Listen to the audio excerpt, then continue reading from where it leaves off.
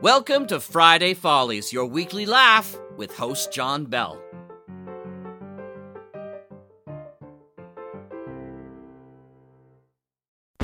It's Friday, and the Mutual Audio Network presents Adventure! No, it's Friday Follies. That means comedy. Oh, well, comedy includes adventure this week. Does it now? We start off with Bells in the Battery, number 223. A special guest introduces a new home defense system. Things go awry, leading to adventure! That may be a bit of a reach. That's followed by Comedy Forecast, The Slowdown, Chapter 8.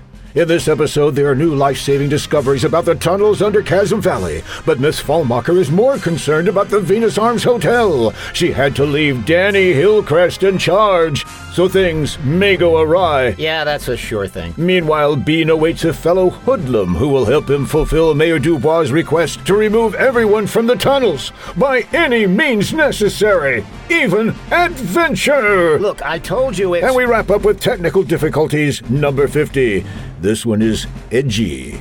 Movies, the worst Transformers ever. Johnny Needs a Smoke, and A for adventure. Okay, in this case, there is adventure. Oh yeah, he knows what people are looking for.